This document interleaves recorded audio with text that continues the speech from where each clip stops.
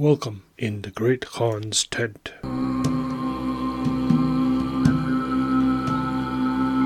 History, literature, and storytelling.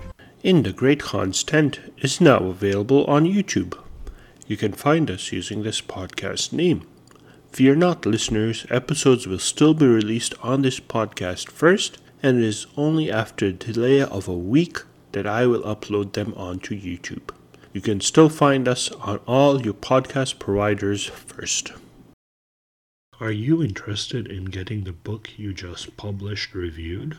Writing some piece of literature and need help getting it out there and promoted? Interested in sharing what piece of literature we should cover next? Well, fret not. In the Great Khan's Tent is now available on Patreon, where your contribution can help in growing this podcast. For as low as $3 a month, a price less than a good, and I mean good, cup of coffee, you can help contribute to the growth of this podcast. Every bit helps, but as always, it is not necessary to do so, but will be appreciated. Find the Patreon link on our website, on our social media accounts, or email us and we can send it to you.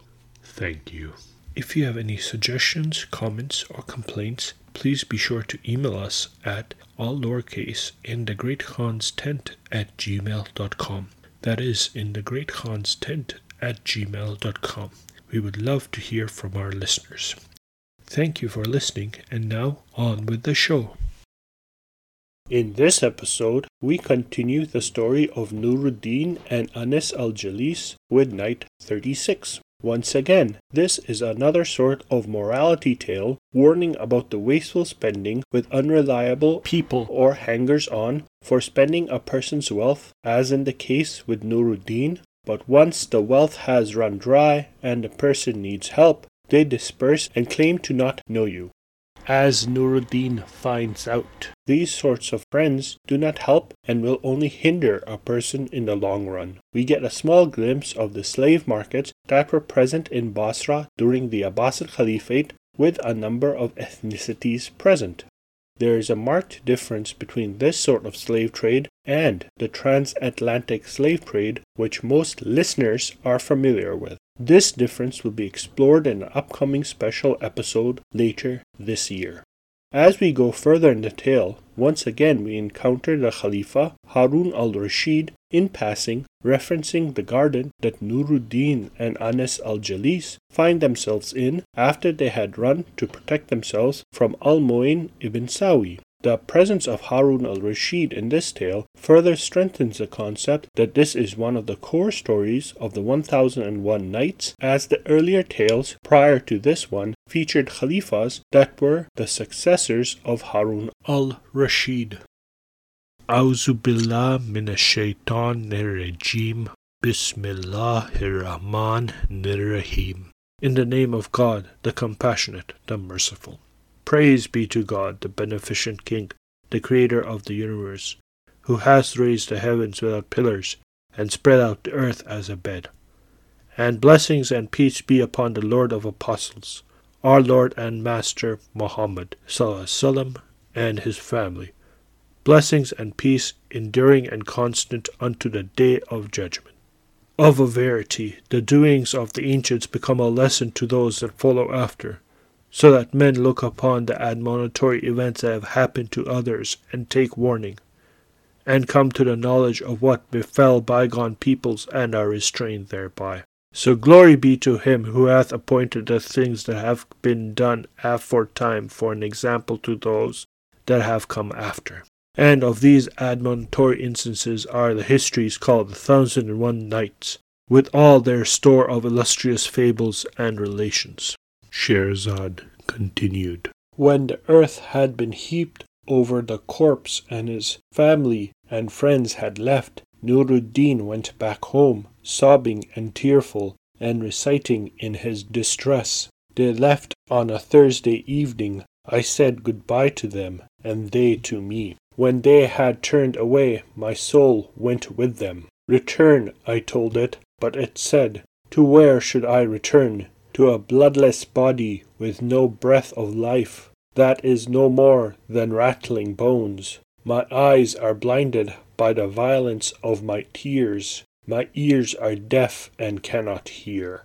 Ali Nur-ud-din for a long time remained in a state of violent grief for the loss of his father. But as he was sitting one day in his father's house, a person knocked at the door, and he rose up and opened it, and lo, there was a man who was one of his father's intimate companions, and he kissed the hand of Nur-ud-din and said to him, O my master, he who hath left a son like thee hath not died. This is the destination of the Lord of the first and the last among mankind. O my master, cheer up thy heart and give over mourning. One who has left behind a son like you is not dead, and this is a path trodden by Muhammad sallallahu alaihi wasallam, the master of all generations of mankind, earlier and later. Be of good heart, sir, and abandon your mourning. And upon this, Ali Nur-ud-din rose and went to the guest chamber, and removed thither all that he required, and his companions came together to him, and he took again his slave. 10 of the sons of the merchants became his associates, and he gave entertainment after entertainment, and began to be lavish with presents. His steward therefore came in to him, and said to him, O my master Nur-ud-din, hast thou not heard the saying, He who expendeth and doth not calculate is reduced to poverty? Sir, have you not heard it said that whoever spends without keeping a reckoning becomes poor before he knows it, as the poet says, I act as a guardian and defend my cash, for this I know serves as my sword and shield. If I spend it on my most bitter foes, I exchange good fortune among men for bad. I spend on food and drink with happiness, giving away no single coin. I guard my money from mean-natured folk, those people who are no true friends of mine. I like this more than saying to some low man, Give me a dirham till tomorrow in exchange for 5. He would shun me, turning away his face, while my soul would be like that of a dog. Men without money are disgraced, even if their virtues shine out like the sun. The agent went on.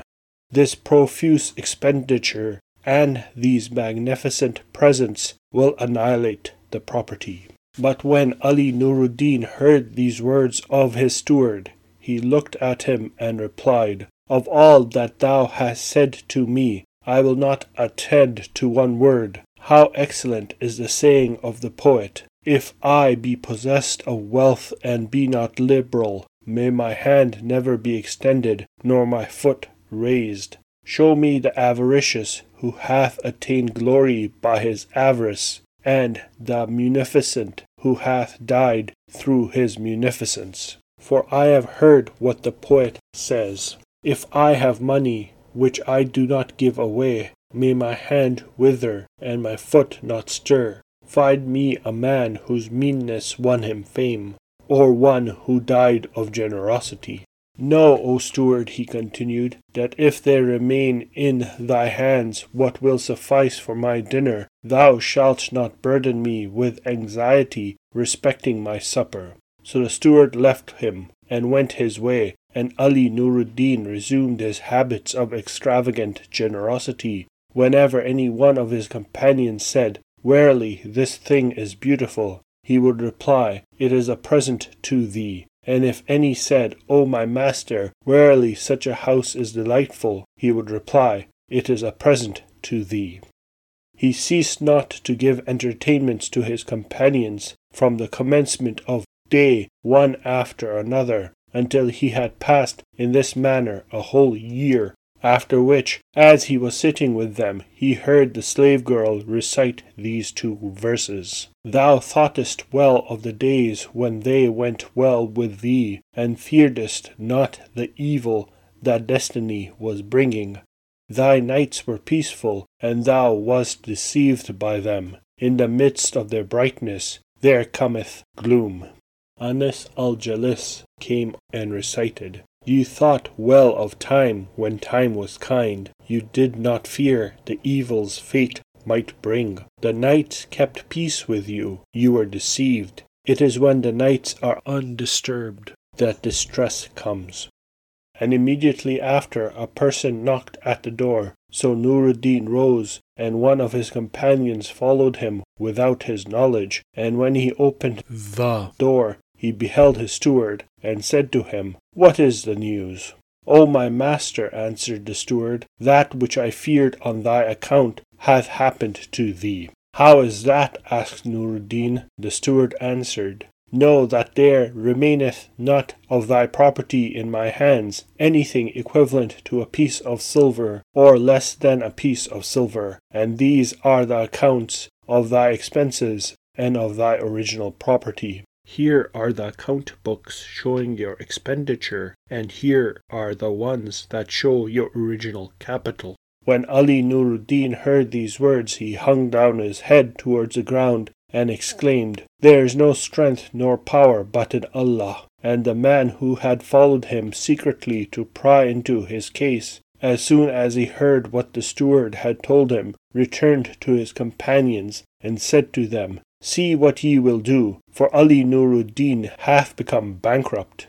So when Nur-ud-din returned to them, grief appearing to them in his countenance, and immediately one of them rose, and looking towards him, said to him, O my master, I desire that thou wouldest permit me to depart. Why thus depart today? Said Nur-ud-din. His guest answered, My wife is to give birth to a child this night, and it is impossible for me to be absent from her. I desire therefore to go and see her. And he gave him leave. Then another rose and said to him, O my master Nur-ud-din, I desire today to visit my brother, for he celebrateth the circumcision of his son. Thus each of them asked to leave of him deceitfully, and went his way until all had departed.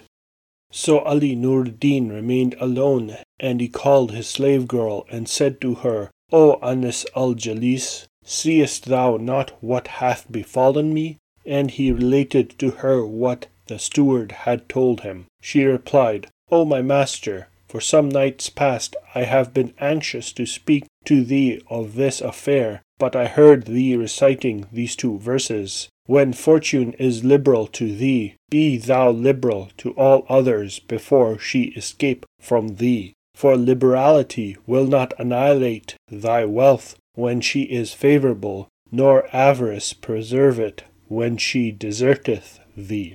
But I heard you reciting, If the world is generous to you, be generous with your worldly goods, and give to everyone before good fortune goes. Generosity will not destroy your luck, nor will meanness retain it when it turns away. And when I heard thee repeat these words, I was silent, and would not make any remark to thee. O Anis al-Jalis, he rejoined, thou knowest that I have not expended my wealth but on my companions, and I do not think that they will abandon me without relief. By Allah, said she, they will be of no use to thee. But he said, I will immediately arise and go to them, and knock at their doors. Perhaps I shall obtain from them something which I will employ as a capital wherewith to trade, and I will cease from diversion and sport. So he rose instantly and proceeded without stopping until he arrived at the by-street in which his 10 companions resided, for they all lived in that same street. And he advanced to the first door, and knocked, and there came forth to him a slave girl, who said to him, Who art thou? He answered, Say to thy master, Ali Nur-ud-din is standing at the door, and saith to thee, Thy slave kisseth thy hand, looking for a favour from thee. And the girl entered and acquainted her master, but he called out to her, saying, Return and tell him he is not here. The girl therefore returned to Nur-ud-din, and said to him, My master, sir, is not here. And he went on, saying within himself, If this is a knave, and hath denied himself, another is not. He then advanced to the next door, and said as he had before, and the second also denied himself. And Nur-ud-din exclaimed, They are gone who, if thou stoodest at their door, would bestow upon thee the bounty thou desirest. They have gone, those who, when you were standing at their door, would generously give you meats and roasts. By Allah, he added, I must try all of them. Perchance one of them may stand me in the place of all the others. And he went round to all the 10, but found not that one of them would open the door, or showed himself, or even ordered him a cake of bread, and he recited the following verses. A man in prosperity resembleth a tree, around which people flock as long as it hath fruit, but as soon as it hath dropped all that it bore, they disperse from beneath it, and seek another. Perdition to all the people of this age, for I find not one man of integrity among 10. So he recited, In his time of fortune, man is like a tree. People surround it when it bears its fruit. But when the fruit it bore has gone, they leave it to endure the heat and dust. May ill befall the children of this age. Not 1 in 10 of them has proven sincere. He then returned to his slave. His anxiety had increased, and she said to him, O my master, said I not unto thee that they would not profit thee? By Allah, he replied, not one of them showed me his face, and no one would acknowledge me. O my master, rejoined she, sell of the movables of the house a little at a time, and expend the produce. And he did so until he had sold all that was in the house, and there remained nothing in his possession. And upon this he looked towards Anis al-Jalis, and said to her, What shall we do now? It is my advice, O my master, she answered, that thou arise immediately, and take me to the market, and sell me. For thou knowest that thy father purchased me for 10,000 pieces of gold, and perhaps Allah may open to thee a way to obtain a part of this price, and if Allah have decreed our reunion, we shall meet again. But he replied, O Anis al-Jalis, it is not easy for me to endure thy separation for 1 hour. Nor is the like easy to me, said she, but necessity is imperious. As the poet says, necessity forces men in their affairs to follow paths that do not fit good manners. When someone brings himself to do something, the reason for it matches what he does. At that, Nur-ud-din got to his feet and embraced Anis al-Jalis, with tears running down his cheeks like rain. He recited in his grief, Stop, give me a glance before you go, to distract a heart close to destruction as you leave. But if you find this burdensome, then let me die. Of love, do not burden yourself.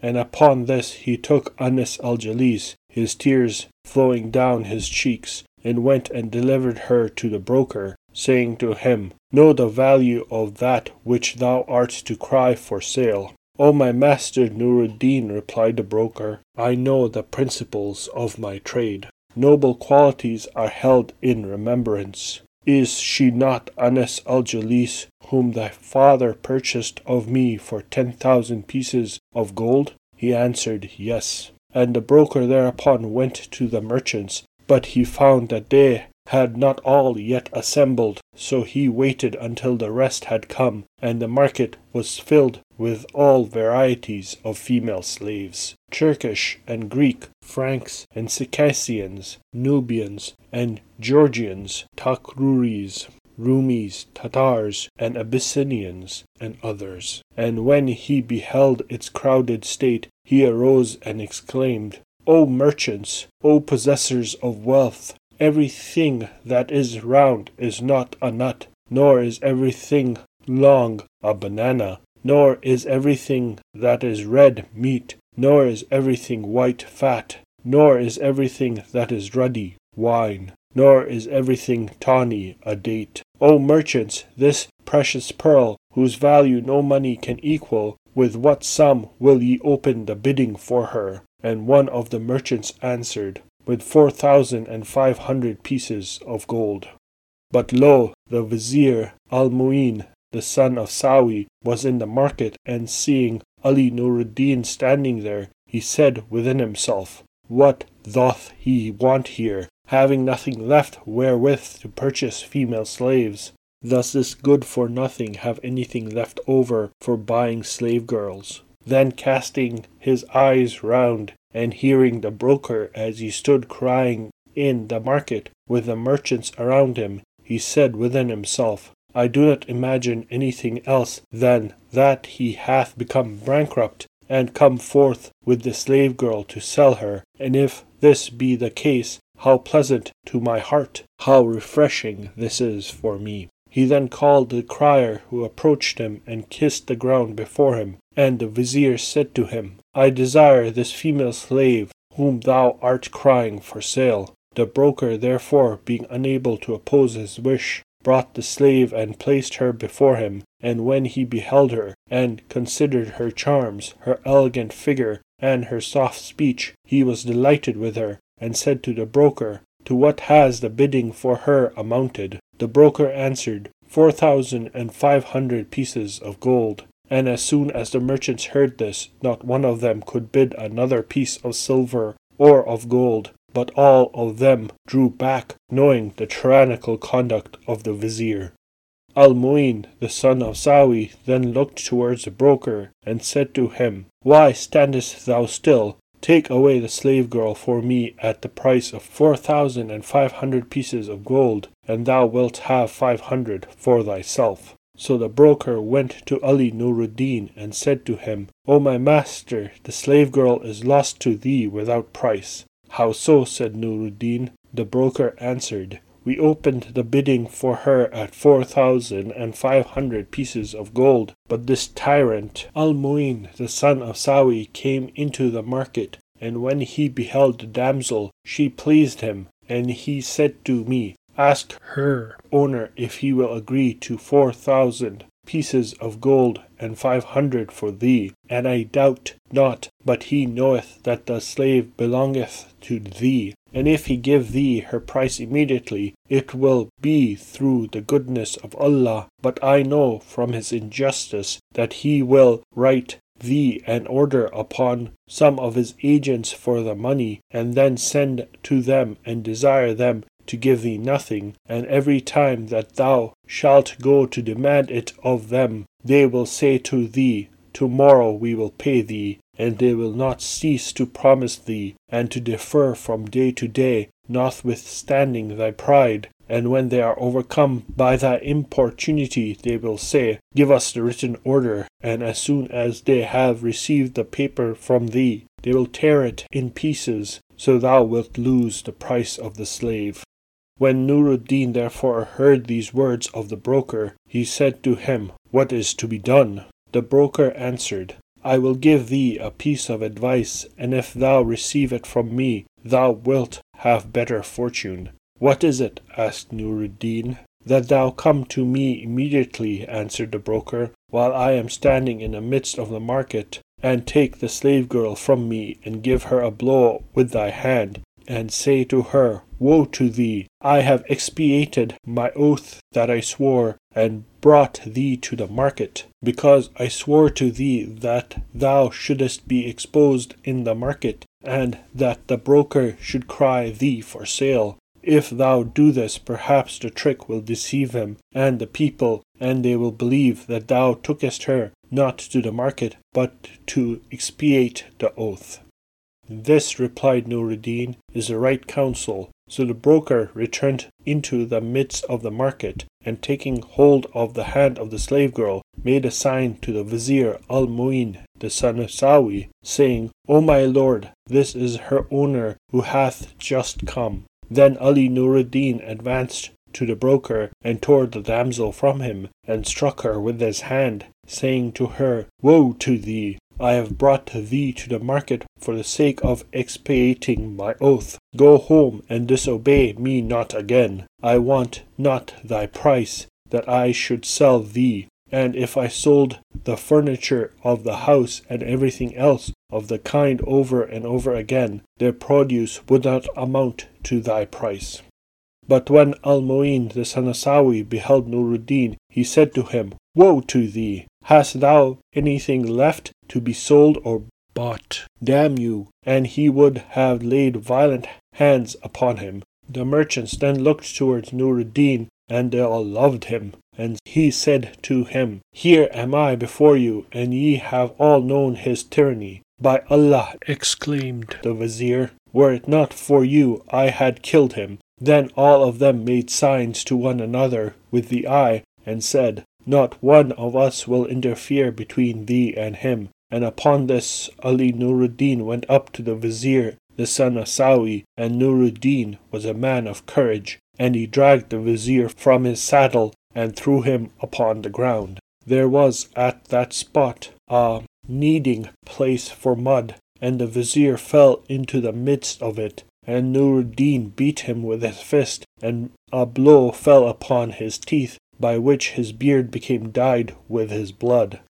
Now there were with the vizier 10 Mamluks, and when they saw Nur-ud-din treat their master in this manner, they put their hands upon the hilt of their swords, and would have fallen upon him and cut him in pieces. But the people said to them, This is a vizier, and this is the son of a vizier, and perhaps they may make peace with each other, and ye will incur the wrath of both of them, or perhaps a blow may fall upon your master, and ye will all of you die the most ignominious of deaths. It is advisable, therefore, that ye interfere not between them. And when Ali Nur-ud-din had ceased from beating the vizier, he took his slave girl and returned to his house.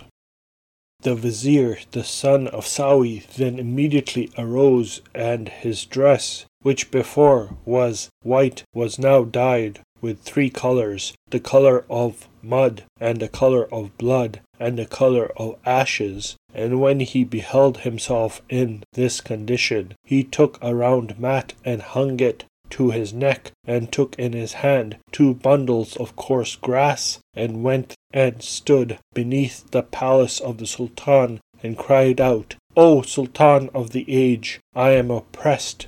So they brought him before the Sultan, who looked at him attentively, and saw that he was his vizier, Al-Mu'in, the son of Sawi.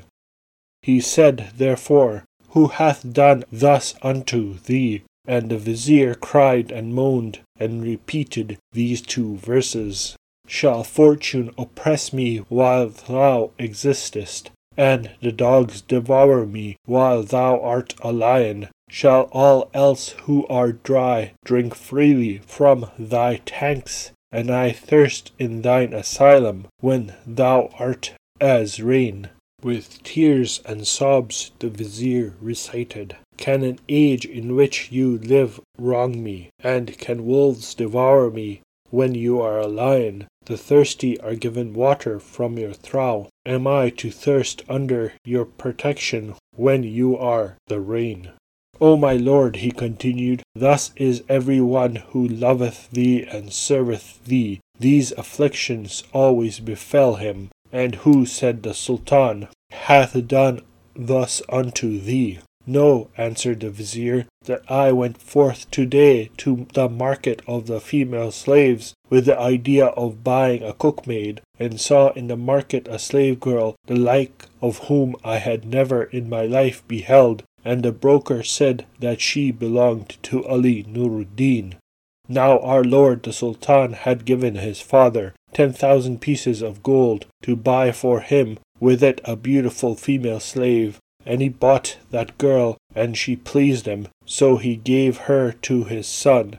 And when his father died, the son pursued the path of prodigality until he sold all his houses and gardens and utensils, and when he had become bankrupt, nothing else remained in his possessions. he took the slave girl to the market to sell her, and delivered her to the broker. So he cried her for sale, and the merchants continued bidding for her until her price amounted to 4,000 pieces of gold. Whereupon I said to myself, I will buy this for our lord the Sultan, for her original price was from him.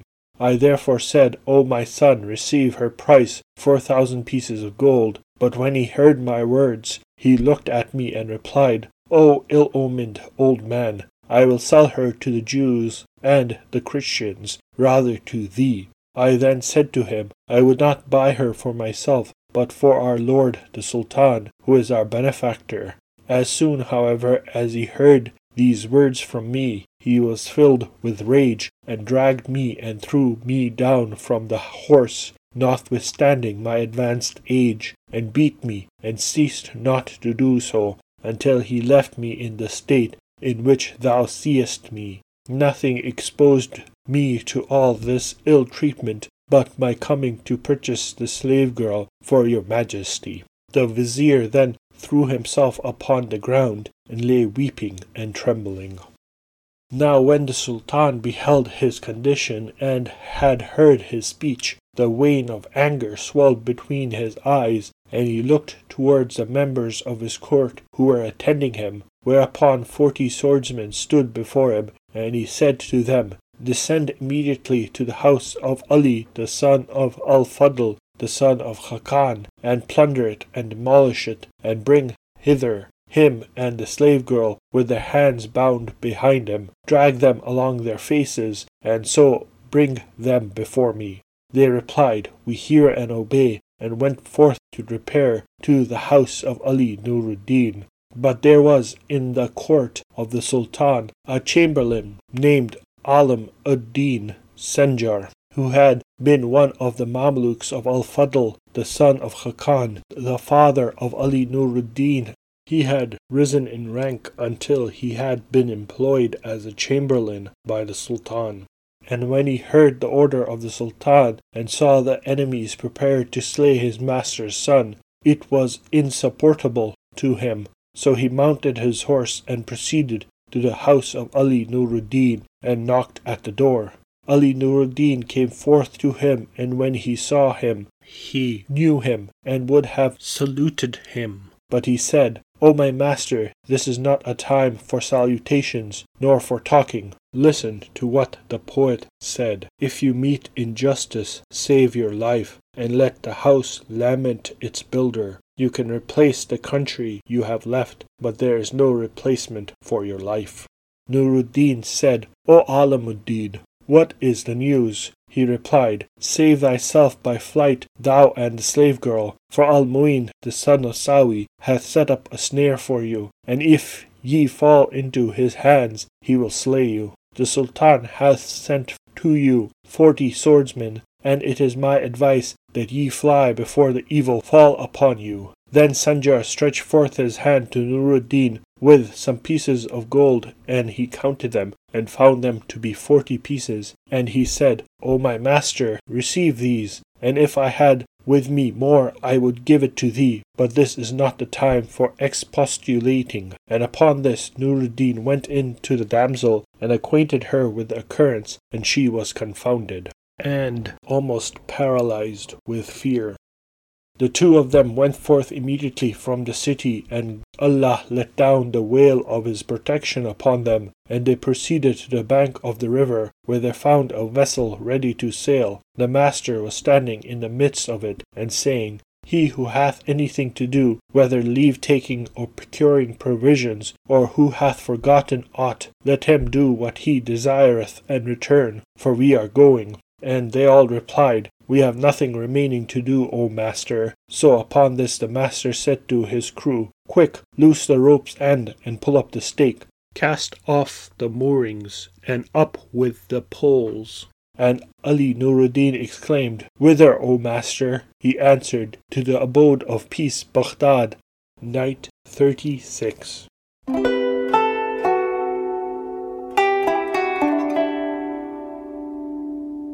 Morning now dawned, and Scheherazade broke off from what she had been allowed to say. Then, when it was the 36th night, she continued, I have heard, O auspicious Shahanshah, that the captain told Nur-ud-din that he was bound for Baghdad. And Nur-ud-din embarked and the damsel with him, and they set the vessel afloat and spread the sails, and it shot along like a bird with its pair of wings, carrying them forward with a favourable wind, as has been well described by a poet. Look at a ship, a captivating sight, racing the wind as it follows its course, like a bird that has spread its wings, swooping from the air to skim the water.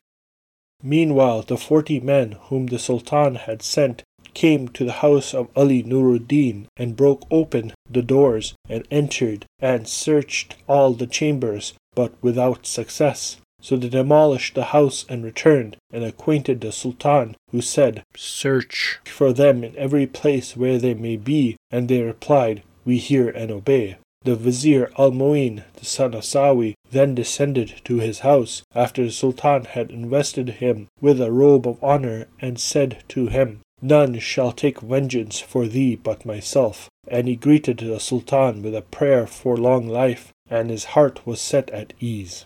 And the Sultan gave orders to proclaim throughout the city, O all ye people, our lord the Sultan hath commanded that whoever shall meet with Ali Nur-ud-din and bring him to the Sultan shall be invested with a robe of honour, and he will give him 1,000 pieces of gold. And he who shall conceal him, or know where he is, and not give information thereof, will merit the exemplary punishment that shall befall him. So all the people began to search for him, but could not trace him. Such was the case with these people. Now as to Ali Nur-ud-din and his slave, they arrived in safety at Baghdad, and the master of the vessel said to them, This is Baghdad, and it is a city of security. Winter with its cold hath departed from it, and its spring quarter hath come with its roses, and its trees are in blossom, and its waters are flowing. And upon this Ali Nur-ud-din landed with the slave girl, and gave the master 5 pieces of gold. They then walked a little way, and destiny cast them among the gardens, and they came to a place which they found swept and sprinkled with long mastabas, and pots suspended filled with water, and over it was a covering of trellis work of canes extending along the whole length of a lane, at the upper end of which was the gate of a garden, but this was shut. And Nur-ud-din said to the damsel, By Allah, this is a pleasant place. And she replied, O my master, let us sit down a while upon one of these mastabas. So they mounted and seated themselves there, and they washed their faces and hands, and enjoyed the current of the zephyr, and slept. Glory be to him who sleepeth not. This garden was called the Garden of Delight, and in it was a palace called the Palace of Diversion, and it belonged to the Khalifa Harun al-Rashid, who, when his heart was contracted, used to come to this garden and enter the palace above mentioned, and there sit. The palace had 80 latticed windows, and 80 lamps were suspended in it, and in the midst of it was a great candlestick of gold. And when the Khalifa entered it, he commanded the female slaves to open the windows, and ordered Ishaq ibn Ibrahim, the companion, to sing with them. So his heart became dilated, and his anxiety ceased. There was a superintendent to the garden, an old man named Sheikh Ibrahim, and it happened that he went forth once to transact some business, and found there persons diverting themselves with women of suspicious character, whereupon he was violently enraged, and having waited until the Khalifa came thither some days after, he acquainted him with this occurrence, and the Khalifa said, Whomsoever thou shalt find at the gate of the garden, do with him what thou wilt. Now on this day the Sheikh Ibrahim went out to transact an affair of business, and found the two sleeping at the garden gate, covered with a single izhar. And he said, Do not these two persons know that the Khalifa hath given me permission to kill every one whom I find here? But I will only give these two a slight beating, that no one may again approach the gate of the garden. He then cut a green palm stick and went forth to them, and raised his hand until the whiteness of his armpit appeared, and was about to beat them. But he reflected in his mind, and said, O Ibrahim, how shouldest thou beat them, when thou knowest not their case? They may be two strangers, or of the children of the road, whom destiny hath cast here. I shall therefore uncover their faces and look at them. So he lifted up the izar from their faces, and said, These are two handsome persons, and it is not proper that I should beat them. And he covered their faces again, and approaching the foot of Nur-ud-din, began to rub it gently, whereupon Nur-ud-din opened his eyes, and saw that he was an old man, and he blushed and drew in his feet, and sitting up, took the hand of the Sheikh Ibrahim, and kissed it. And the Sheikh said to him, O my son, whence are ye? In the Great Khan's Tent is now available on Ko-fi. If you are interested in supporting this podcast, please click on the link available on our many social media platforms or email us. Why not donate to our Ko-fi to show your appreciation? Every bit helps, and we thank you for your continued support. We love that our listeners love listening to us. Welcome to the vocabulary section for this episode. First, let's look at some of the terms used in this episode. Lord of the first and last among mankind refers to the Prophet Muhammad sallallahu alaihi wasallam. Perdition, a state of eternal punishment and damnation into which a sinful and unpenitent person passes after death. Asylum, a place of retreat and security, or an institution providing care and protection to needy individuals such as the infirm or destitute, and especially the mentally ill. Alam al-Din Sanjar. Alam al-Din is an Arabic name meaning mark of religion. Sanjar is also an Arabic name meaning prince, emperor, king, hawk, or ruler. Mastabas, an Arabic term for bench.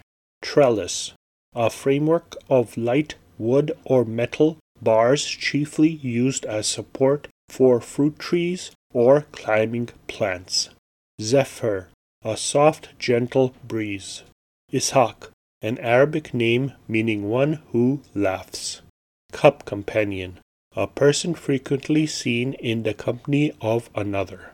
Izhar, a voluminous cotton outer garment, usually white, traditionally worn by Muslim women of northern Africa and the Middle East, covers the whole body. Children of the road means wayfarers. Trough, a long, narrow, open container for animals to eat or drink out of. Takruris, a state based in the Senegal River Valley in West Africa, with its height at the 10th and 11th centuries CE. Rumis, literally Roman, who was from the land of Rum, which is Rumelia and Anatolia. Circassians, people originating from the northwestern Caucasus, located east of the Black Sea between Russia, Turkey, and Iran. Abyssinians, predominantly Oriental Orthodox Christian people in the highlands of Ethiopia and Eritrea, also referred to as the Habesha peoples. Knave, a dishonest or unscrupulous man. Now let's look at some of the vocabulary used in this episode. Lavish, sumptuously rich, elaborate, or luxurious. Thither, to or towards that place. Expendeth, archaic third-person singular simple present indicative of expend. Profuse, exuberantly, plentiful or abundant, especially of something offered or discharged. Expenditure, the action of spending funds. Avarice or avaricious, having or showing an extreme greed for wealth or material gain. Munificent or munificence, larger or more generous than is usual or necessary. Pry, inquire too closely into a person's private affair, or use force in order to move or open something, or to separate something from something else. Liberality, the quality of giving or spending freely. Diversion, an instance of turning something aside from its course. Perchance, by some chance or perhaps. Disperse, distribute or spread over a wide area. Imperious, assuming power or authority without justification, arrogant and domineering. Expiated, atone for guilt or sin. Ignominious, deserving or causing public disgrace or shame. Prodigality, excessive or extravagant spending. Insupportable, unable to be supported or justified. Expostulating, expressing strong disapproval or disagreement. Ought, anything at all. Invested, expend money with the expectation of achieving a profit or material result, or to provide or endow someone or something with a particular quality or attribute.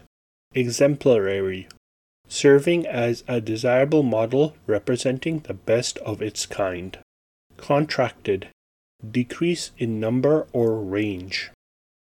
This episode has been written, edited, and produced by Saf Beg. Thank you for listening. I hope you have a wonderful day and or night, and may the journeys on which you are set upon be fruitful. Thank you for listening.